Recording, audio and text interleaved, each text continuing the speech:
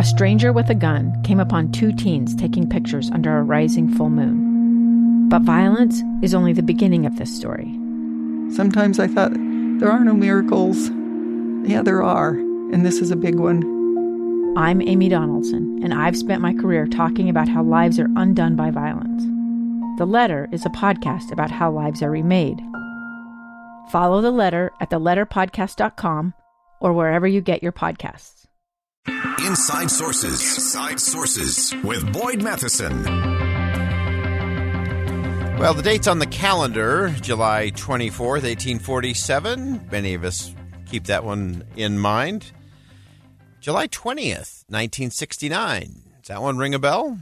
They seem to be worlds apart, but each are connected and demonstrate the need for a pioneering spirit. As we roll into Pioneer Week here in the state of Utah, I think it's important to actually look at what those qualities are and how we've seen those, not just here in the state of Utah, but across the country and around the world.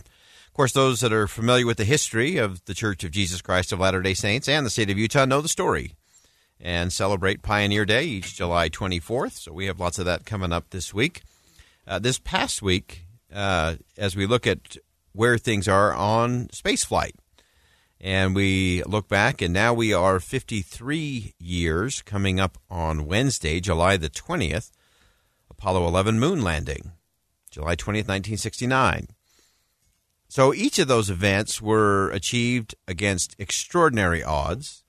They both required people to rally and unite around common goals, set personal agendas aside. And I think both of those events provide some pretty significant insight into ways that we can improve communities, that we can improve our state, that we can improve the country as a whole. So let's start here in the state of Utah. For Brigham Young, of course, and his weary band of pioneers, the success of making it to the valley of the Great Salt Lake was not the end or the beginning of the end. It was just the end of the beginning.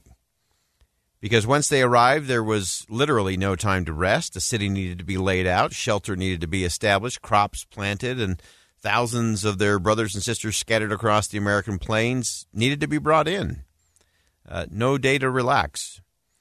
This group of pioneers, interestingly and importantly, I think, was vastly different in drive and determination from many of the others during the mid-1800s. Some of those who, of course, ended up racing to Oregon or racing to the gold mines of California. The Utah pioneers weren't just in pursuit of their own enrichment. They actually felt a responsibility towards those that would come after.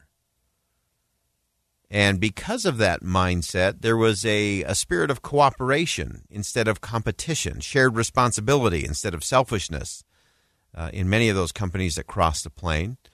We also know it's the 175th anniversary of the Mormon Battalion, who also did extraordinary work for the country in creating roads and bridges and establishing settlements as they made their way ultimately to California.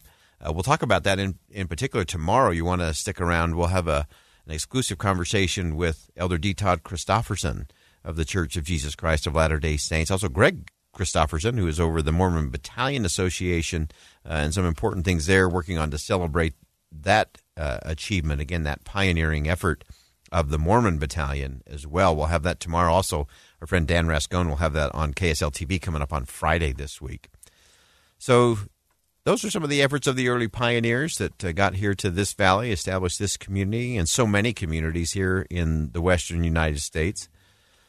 So with the Apollo program, they've been well chronicled over the years.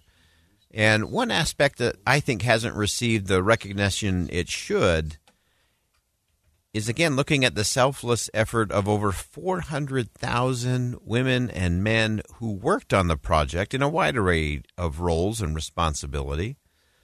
These women and men didn't get to ride in the ticker tape parade after the mission was successful. Their names were never printed in the newspaper. But they were all critical to one of the great pioneering achievements in history. So the pioneers of the American West and the pioneers of the Apollo program both had the spirit of a saying that President Ronald Reagan was known for. He had a small plaque on his desk in the White House. The plaque simply reads, There is no limit to what a man or woman can accomplish as long as they don't care who gets the credit. That is the ultimate in pioneering spirit. As long as you're not worried about who gets credit, you can accomplish just about anything. And that's where individuals turn into groups, and groups turn into movements, and movements can literally change the course of history. I think both the 1847 and the 1969 pioneers were living by the axiom of Ralph Waldo Emerson, who said, "Don't go where the path may lead. Go instead where there is no path, and leave a trail." Leaving a trail for those that follow really is the hallmark of pioneers, of entrepreneurs, of real leaders of any era. Because, again, it's so easy for a leader to be self-centered and self-centric, to not worry about the wake of carnage that follows them. I've seen that in politicians. I've seen it in business executives. And they're not real leaders. Real leaders leave a trail and something for others to follow. And I think that is one of the unique things that came out of the Utah pioneering experience, is that fact that they left a trail, that they were worried about those that would follow. So if you look over the past 175 years, pioneers and leaders from every walk of life have been recognized for their willingness and desire to not only go where no one has gone, but to go as far as it was possible to go, and then leave a trail. And to me, that is the crux of real pioneering. It's not enough to get where no one's gone. Real leadership is about making sure that others can follow. Thanks for joining us on Inside Sources today here on KSL News Radio. I am Boyd Matheson, and as you head out into the world today, make sure you see something that inspires, see something that uplifts, and do something today that'll make a difference.